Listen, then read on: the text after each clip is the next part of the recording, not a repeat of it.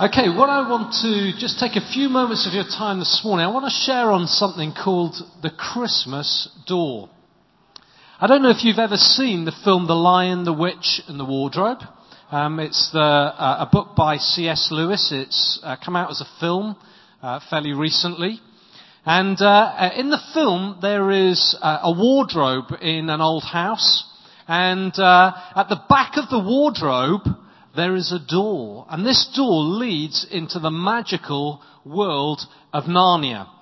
And it's a place where everything comes right in the end.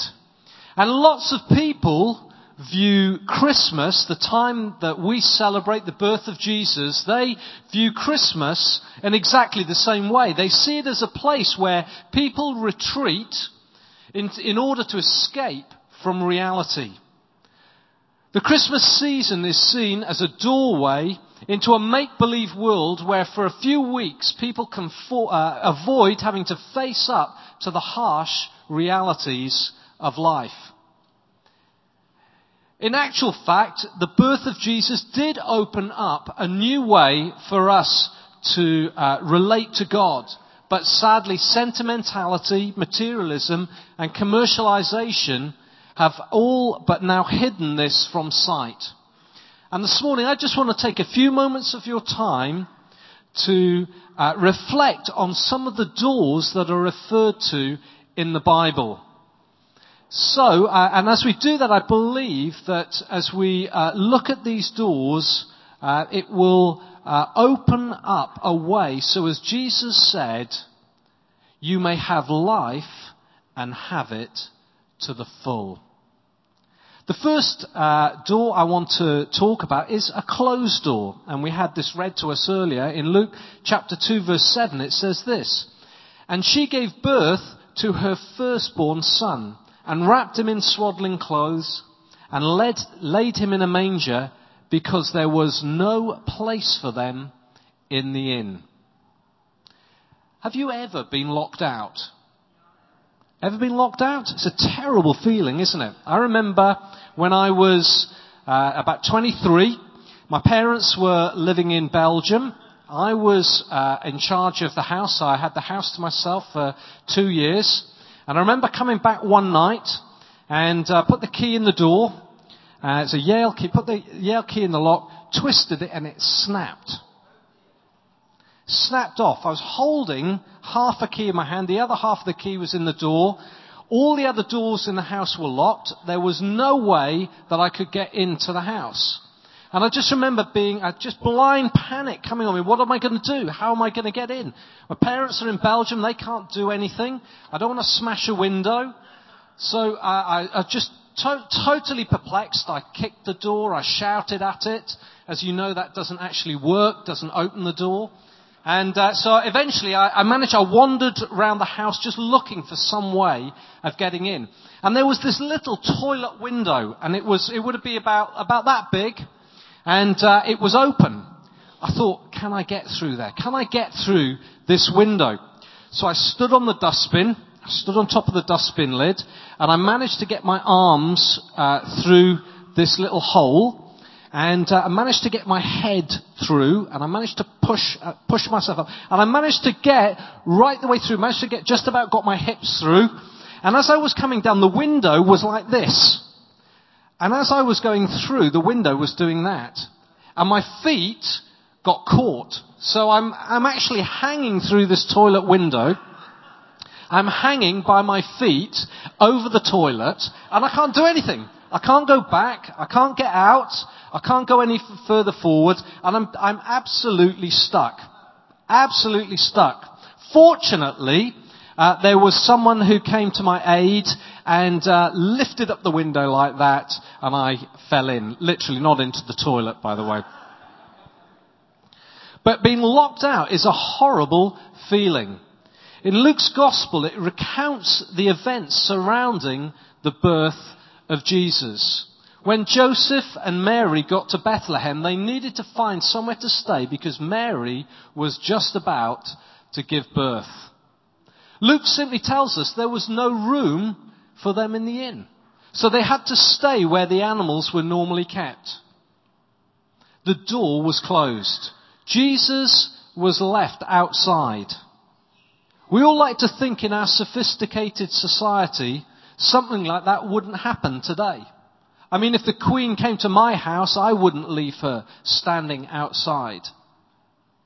Yet without realizing it, the majority of people have done exactly the same with Jesus. They've closed the door on him. There's no room for Jesus in their lives. They don't give Jesus a second thought. They ignore him and treat him as irrelevant. At Christmas time, this is particularly noticeable. A poll for the BBC TV children's programme News Round found 56% of 7 to 11-year-olds had no idea that celebrating Christmas was all about the birth of Jesus. The real meaning of Christmas is not in giving and receiving presents, however enjoyable that is. It's not about spending time with families, although that's great if you've got a family to spend time with. It's not about eating and drinking, Christmas trees, fairy lights, sending or receiving Christmas cards, opening advent calendars. It's really a time to remember Jesus. For too many today, Christmas is a time forgetting presents. The reality is forgetting Jesus. Will this Christmas you leave the door closed to Jesus, or will you open the door to him? Or will the door remain closed? The second door I want to talk to you about is an open door. In Luke chapter 2 verses 15 and 16 it says this: When the angels went away from them into heaven, the shepherds said to one another, "Let's go over to Bethlehem and see this thing that has happened, which the Lord has made known to us." And they went with haste and found Mary and Joseph and the baby lying in a manger. There was an open door for them to go in and see this baby Jesus. I remember some years ago going on holiday, Annette and I going on holiday, and packed a car, running stuff in and out into the boot of the car, went away on holiday, came back, and as we came back, I just remember we didn't actually have any animals, and I remember seeing this cat sitting in our kitchen window. And what had happened was, as we'd been packing the car, the door had been open and the cat had just gone in. We'd missed it, gone away on holiday, come back, and the cat was being stuck in the house all the time we were away. The cat had seen the open door as an open invitation to go in. I come from South Wales, in the South Wales valleys, and people talk about in the valleys, they talk about the times when they were able to leave their doors open, and people just used to leave their doors open, and anybody could wander in and out. You know, an open door is an invitation. Most commentators believe that Jesus probably wasn't born in a stable, but was probably born in a cave where they kept animals. But wherever he was born, no one was prevented from going in to see this Jesus. The shepherds left their flocks on a hillside to go and find this baby who was going to be the Saviour of the world. They found the Messiah lying in a manger. What a privilege. These shepherds were literally able to touch God.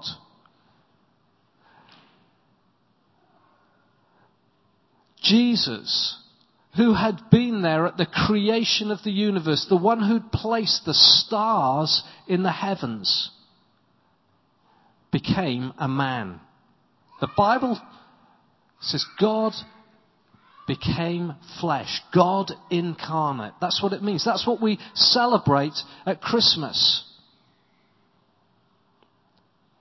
No longer was God in heaven inaccessible, unreachable, untouchable. God had come amongst men, had come amongst us. That is the wonderful message of Christmas. He had chosen to become a man so that all could draw near and know him. You see, today there's an open door for everyone to come through and know God. You can come through and know God today. There's an open door for you This is the simple message of Christmas. You don't have to be rich, intelligent, or good looking. Hallelujah. You don't have to have lived a good life. Anyone can come. The door is still open. Come and encounter Jesus this Christmas. And you'll find the new life that God has promised. Jesus said, "Come to me, all you who are weary and heavy laden, and I will give you rest. I will give you rest for your souls." Jesus promises that if you come to him. We may not have had angels speak to us. We may not have shepherds coming to tell us the good news. We may not have had a star to guide us. But we have in the Bible something that tells us that Jesus, God's Son, became a man that we might have a relationship with his Father. There is an open door for you this morning. Thirdly, I want to share with you about the only door. In John chapter 10 verse 9 it says this, "I am the door. If anyone enters by me, he will be saved." You see, this door isn't a door that's referred to in the Christmas stories that passages that we read about in the New Testament. It's something that Jesus said just before he died. Lots of people are happy to come to church once a year and to focus on a little baby in a manger. Yet, like all babies, this baby grew to become a man. Later in life, he made great claims about being God's son. His teaching influenced multitudes and still does today. He worked incredible miracles. He healed the sick and he raised the dead. His lifestyle spoke volumes. He cared for the weak and helpless. He fed the hungry and loved the unlovely.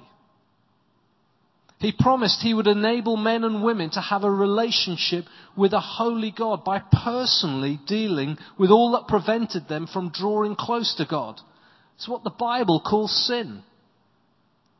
Jesus voluntarily died on a cross at the age of 33, having committed no crime. 3 days after his body was laid in a tomb, the Bible tells us, and we believe, that Jesus Christ rose from the dead. And he is now in heaven at God's right hand. It isn't sufficient for us just to focus on a baby in a manger. This same Jesus makes huge claims, which, if true, demand a response from us. You see, Jesus is the only door. He's the only way into the presence of a holy God. He himself said, "I am the way, the truth, and the life. No one comes to the Father except through me." No one. There's no other way except through Jesus. It's only through him and what he has done for us by his death and resurrection that we can know God as our Father and friend. You see, when you're faced with a door, you're faced with a decision to make. Will you go through it or not? The pre-Raphaelite painter Holman Hunt painted a famous painting called The Light of the World, and it's a painting of Jesus standing at a door. And Jesus stands in front of this wooden door holding a light, and he's knocking on the wooden door. And it's a famous, famous painting. And if you look at the painting carefully enough, it's quite a dark painting, but if you look at it really carefully, you can see that there actually isn't a door handle on the outside. And Holman Hunt, the artist, was asked, "Why is that a mistake? Was that deliberate? Did you miss something out? Did you miss the handle out?" And Holman Hunt said this. He said, "No." He said, "The handle is on the inside. You have to make a decision, a choice to open the door or not." Jesus stands at the door of our lives, and he wants to come in. He wants us to have a relationship with his Father, but the handle's on the inside.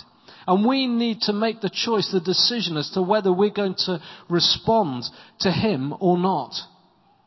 Maybe you're not quite sure what will be on the other side if you open that door. Can it be possibly quite as good as you're telling me this morning? Let me tell you this.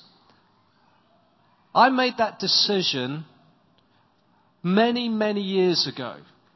And I tell you, it is the best decision I've ever made.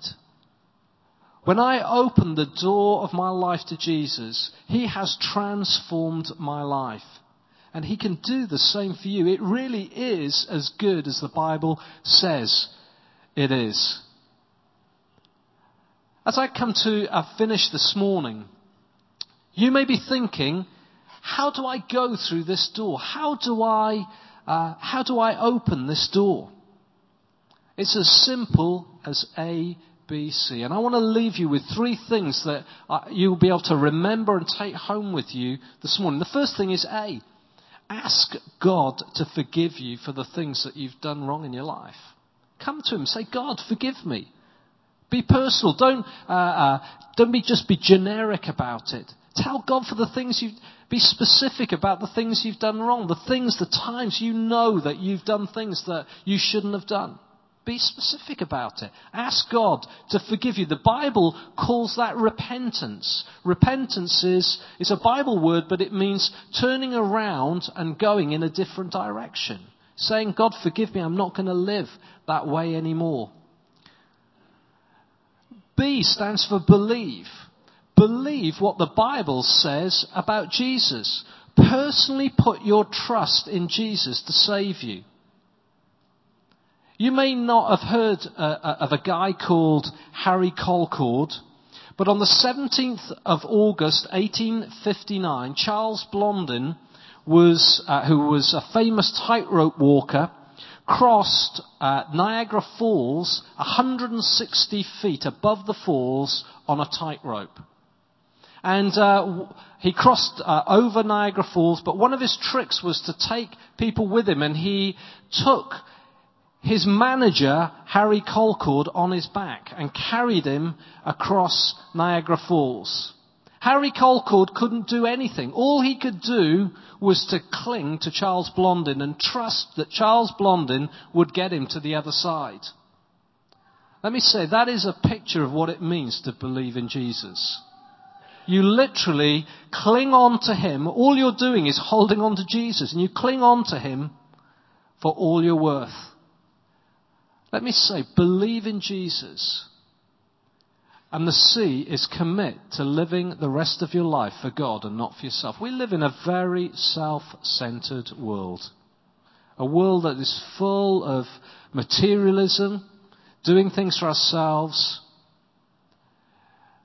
The way to enter this new life is to give your life to God. Commit to living for him. And in doing so, you find the greatest joy. A, B, C. Ask God to forgive you. B, believe in Jesus and cling on to him for all you're worth. And C, commit to living the rest of your life for God and not for yourself. Do you want to open the door of your life to Jesus this morning? There is an opportunity to do that. Don't miss the message of this Christmas season. Open the door to Jesus. We're going to finish with a final song in a moment, but I'd just like us to pray. And as we do, I'd just like you to close your eyes.